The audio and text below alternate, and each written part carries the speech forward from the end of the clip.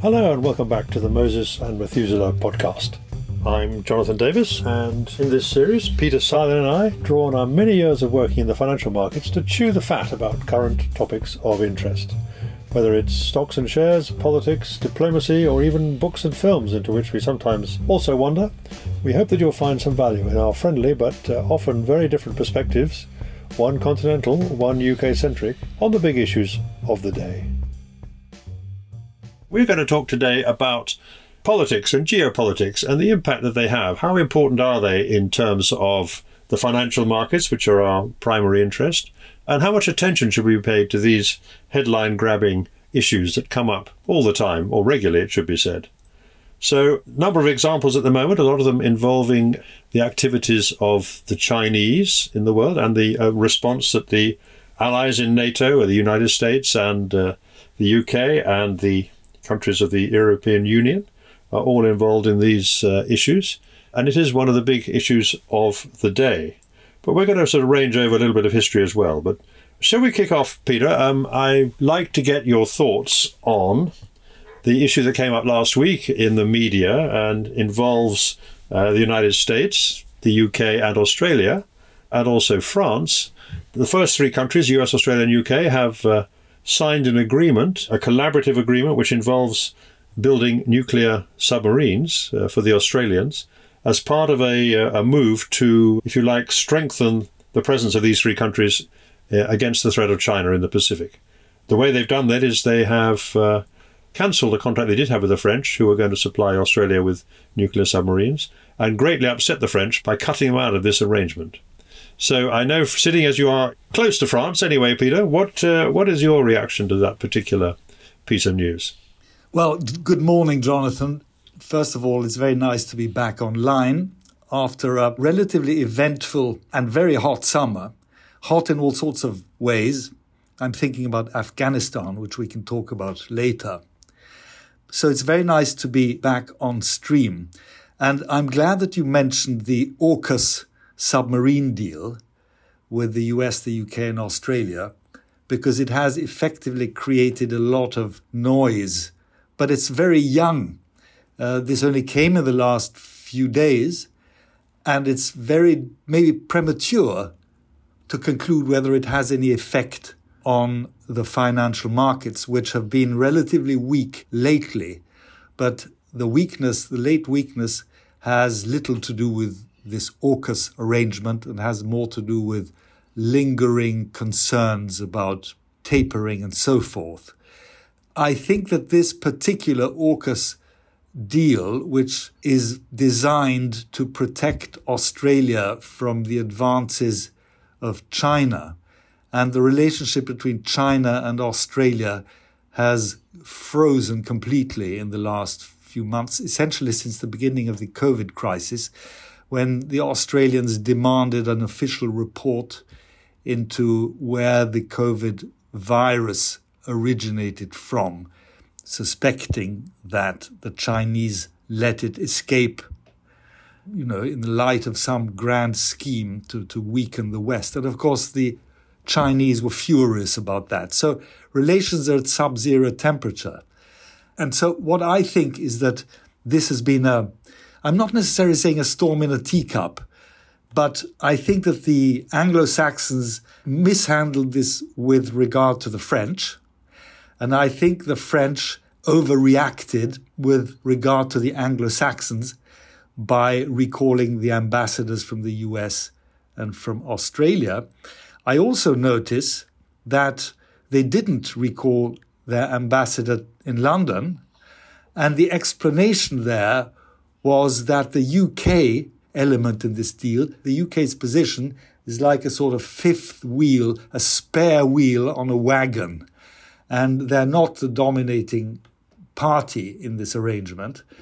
And to my mind, Jonathan, I'm interested to hear your thoughts. There's been also the relationship between France and the UK is really not very good at the moment.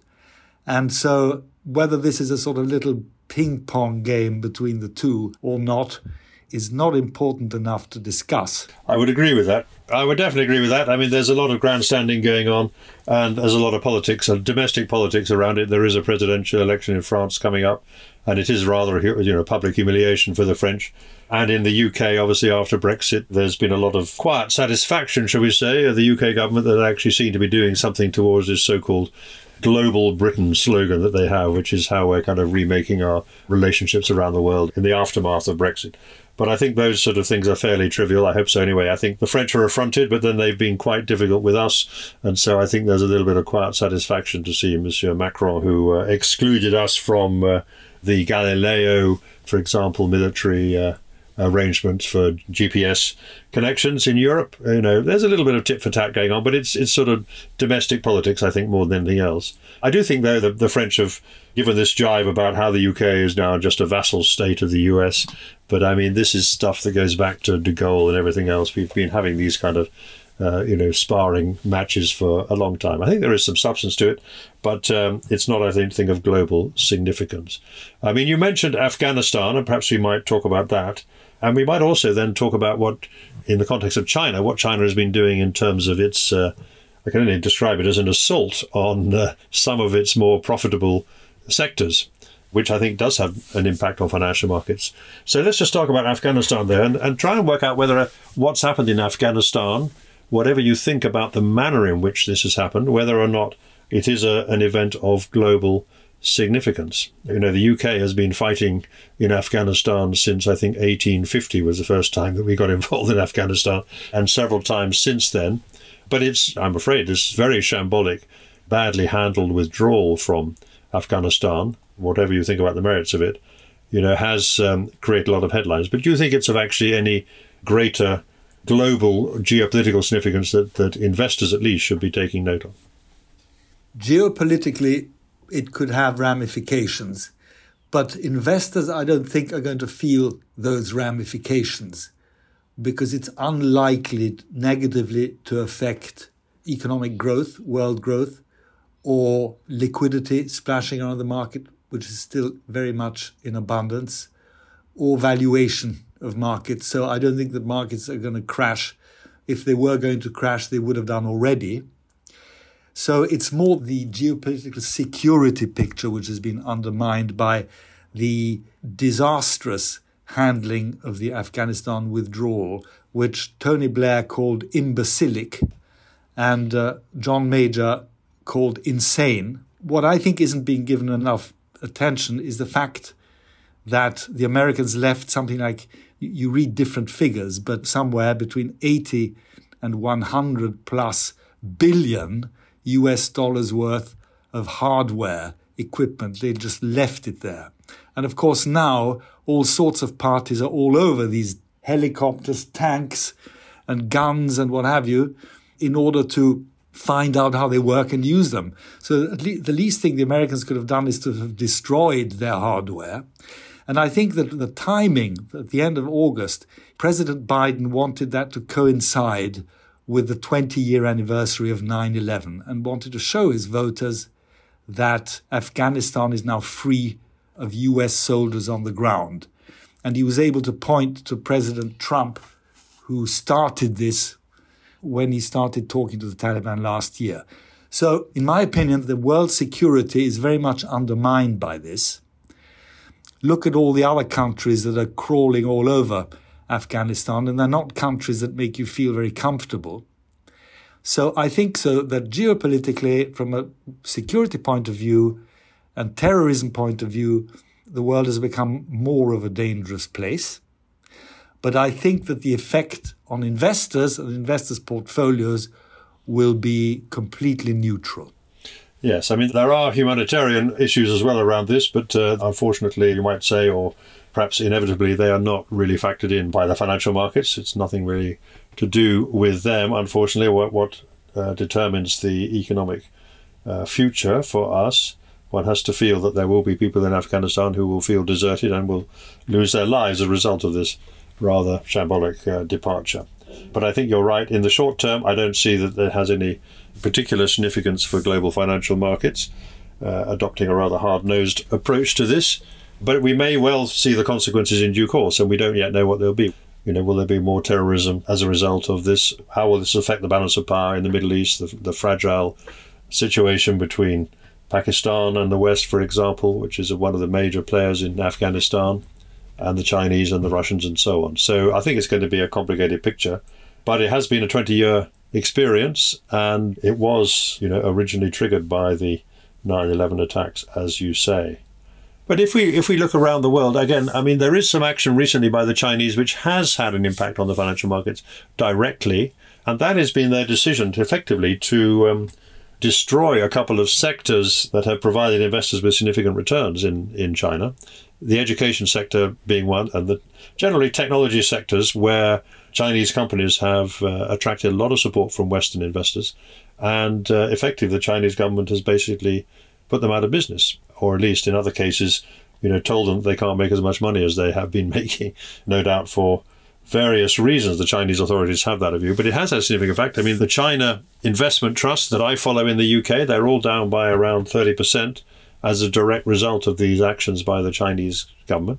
And I think what is worrying is not just the fact that they've actually effectively put privately listed companies out of business that are based in China, but also the implicit threat that they could do this at any time to any other companies that are trading in China and which investors have been very keen to invest in over the period. And of course, China is also a significant part now of the emerging markets index. It's, I think, about 40% of the emerging market index is made up of Chinese companies or companies listed in China or have China as their main focus. And that therefore has a significant impact on anybody who has a global investment mandate. So I think from a purely financial markets perspective, that is a much more direct challenge from the situation in China. And I wonder what you think about that, Peter. Yes, I completely agree. And that made me all the more surprised when I heard last week that BlackRock is investing $1 trillion into Chinese assets, so bonds, shares, and so on, just at this particular point in time. They've clamped down on the educational sector. They've clamped down on the gaming sector. And gaming, of course, is an enormous industry. Enormous. It is difficult for you and me, people of our age, to understand how and why the gaming sector could have become so huge in a country like China, where they even have Olympic Games, gaming Olympic Games. So you can apparently log on to the Olympics as an observer and you can watch these gamblers and gamers exercise their activities. And so the Chinese clamped down on that. And the third area where they're clamping down is, of course, the financial services area. And all this, the gaming bit you could somehow sympathize with. The educational clampdown you can not sympathize with. And all that is done because the Communist Party have decided that enough is enough. So they draw the line somewhere in order to avoid capitalism in China getting out of hand. And it doesn't surprise me, this. It had to happen sooner or later. But it doesn't exactly instill confidence in the international investor. Hence my surprise at what I heard about BlackRock. So I think that it is very bad news and is, of course, indicative of the way Mr. Xi Jinping is becoming more and more and more powerful, much more than his predecessors were. And he wanted to swing the pendulum back, and he still wants to swing it back, because his predecessors, notably the two last predecessors, allowed the state to relax its grip on the people and on the markets and on the economies.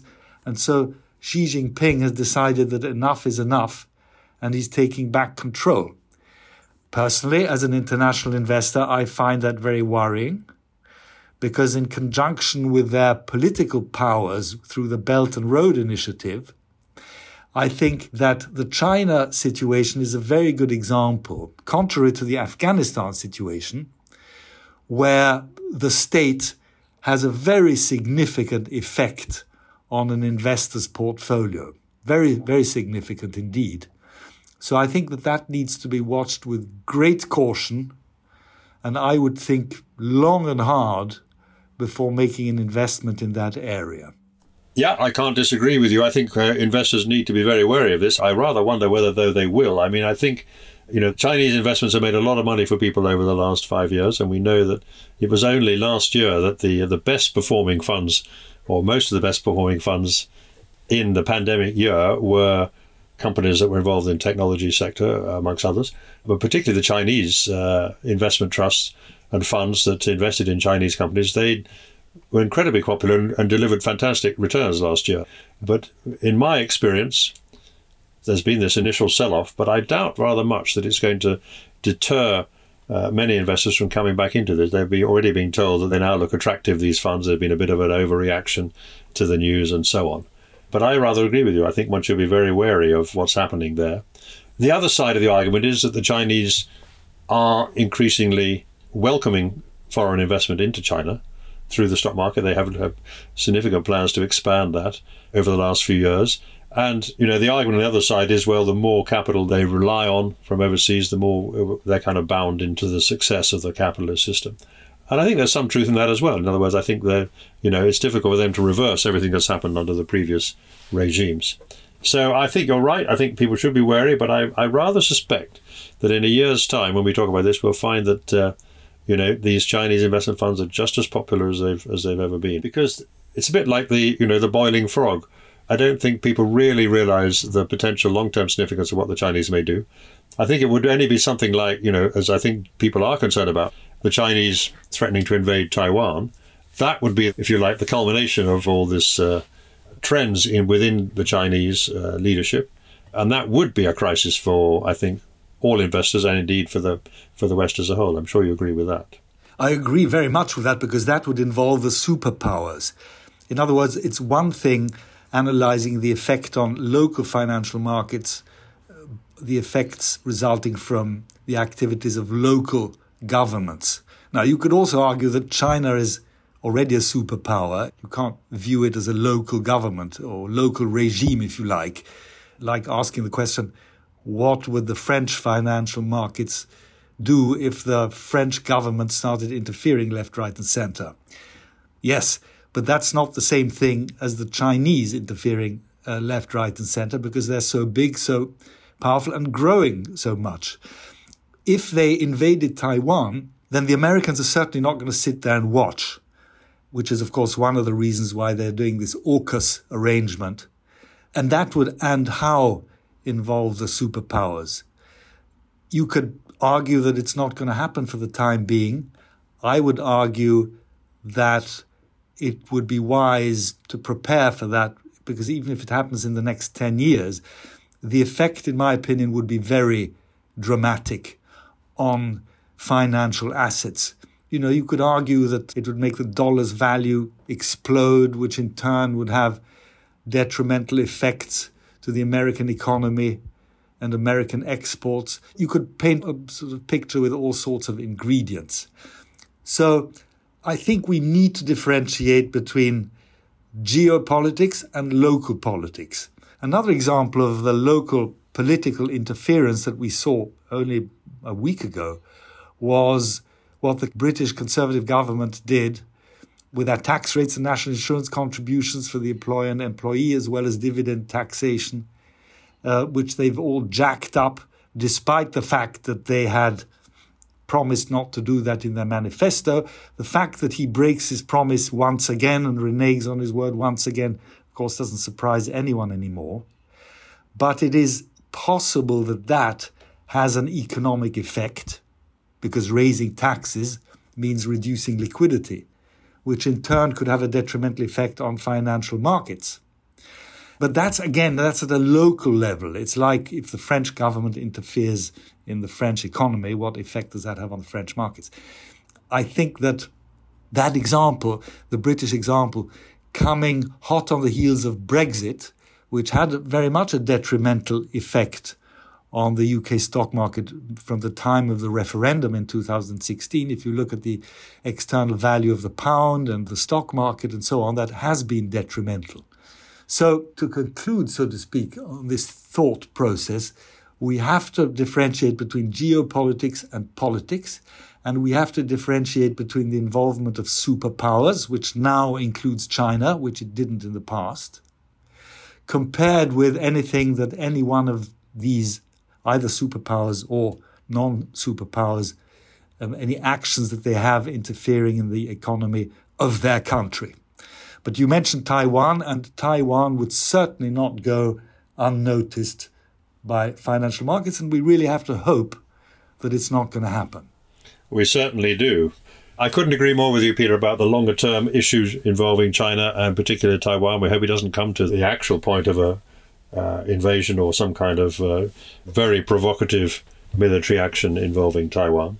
But it's going to be the kind of thing that's going to hang over us for many years to come, I think, this threat, because the increase in Chinese power is very significant and it's going to require adaptation.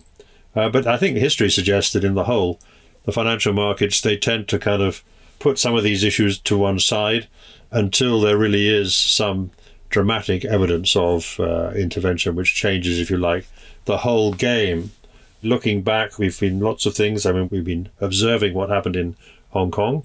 We've been observing what's been happening in the Middle East. And yet, the great bull market in equities goes on at the moment, and bond yields remain relatively low, much lower than many people were predicting not so long ago. They've come back down again.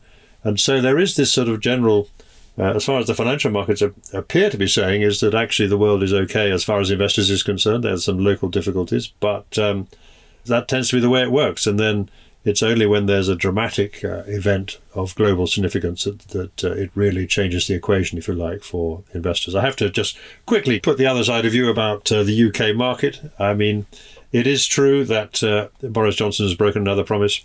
I mean, I think his argument was, well, he basically said the pandemic wasn't in the manifesto either. The point being that they have to do something to repair the finances of the country. It has had a massive increase in debt as a result of all the schemes that have been employed because of the pandemic. And we have this long-running issue about social care, which we've never satisfactorily dealt with. And you can certainly argue that raising the tax rate, as the government is proposing to do, will not necessarily lead to an improvement in the provision of social care. But there is an issue there which I think many people are sympathetic to. But it's not a positive development, of course. But then nor is the massive explosion in debt and so on that we've seen in the UK and many other countries have seen as well. And it's not as if we're the only country in the world that's raising taxes at the moment or going to have to raise taxes in due course. We have to look across the Atlantic to see what's happening in the US. But yeah, so I suppose the way to sum this up is, I mean, looking at the way that the financial markets have reacted to the things that have happened, I mean, do you agree with me that there is as yet no evidence that the financial markets are regarding what's happening in the world as a greater threat than there was, say, 3 months ago or 6 months ago? At the macro level, I would completely agree with you. At the micro level, I'll explain in a minute what I mean, it's a little bit too early to tell. I read that there are hundreds of British companies which were lent money by the government during the pandemic, but which are unable to repay the government and which therefore now find themselves with the government as shareholders. Hundreds of those. Now, of course, thinking back, one could have expected this to happen. And it's not only in the UK, it's in other countries as well, like Italy, France, and so on. Which means that the government interference at the local level, a government interference in the economy and in the private sector, has been augmented by the pandemic.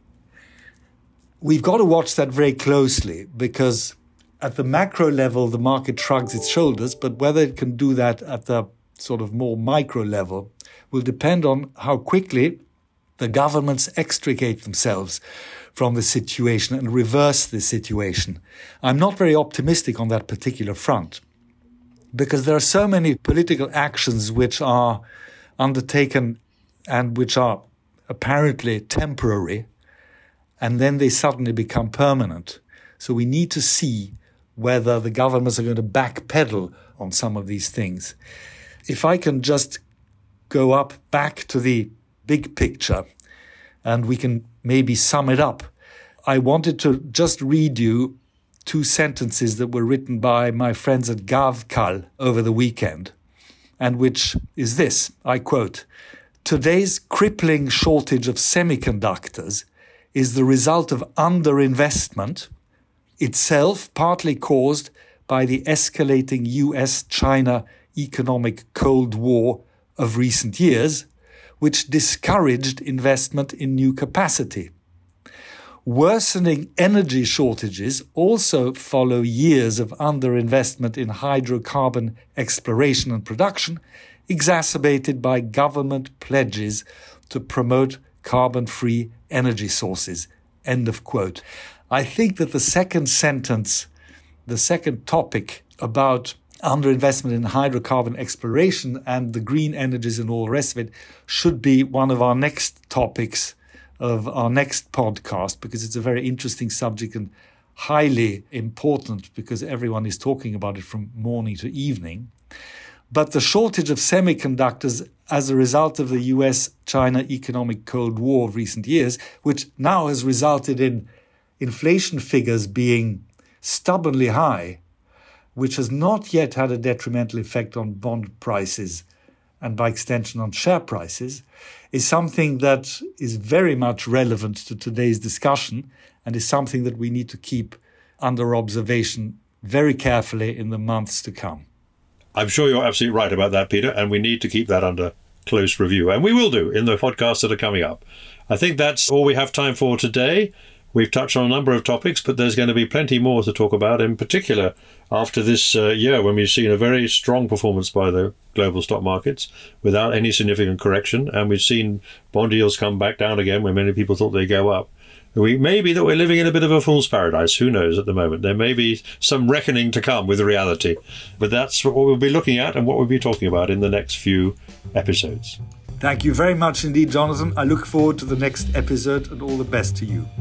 You have been listening to the Moses and Methuselah podcast, hosted by Jonathan Davis and Peter Silent.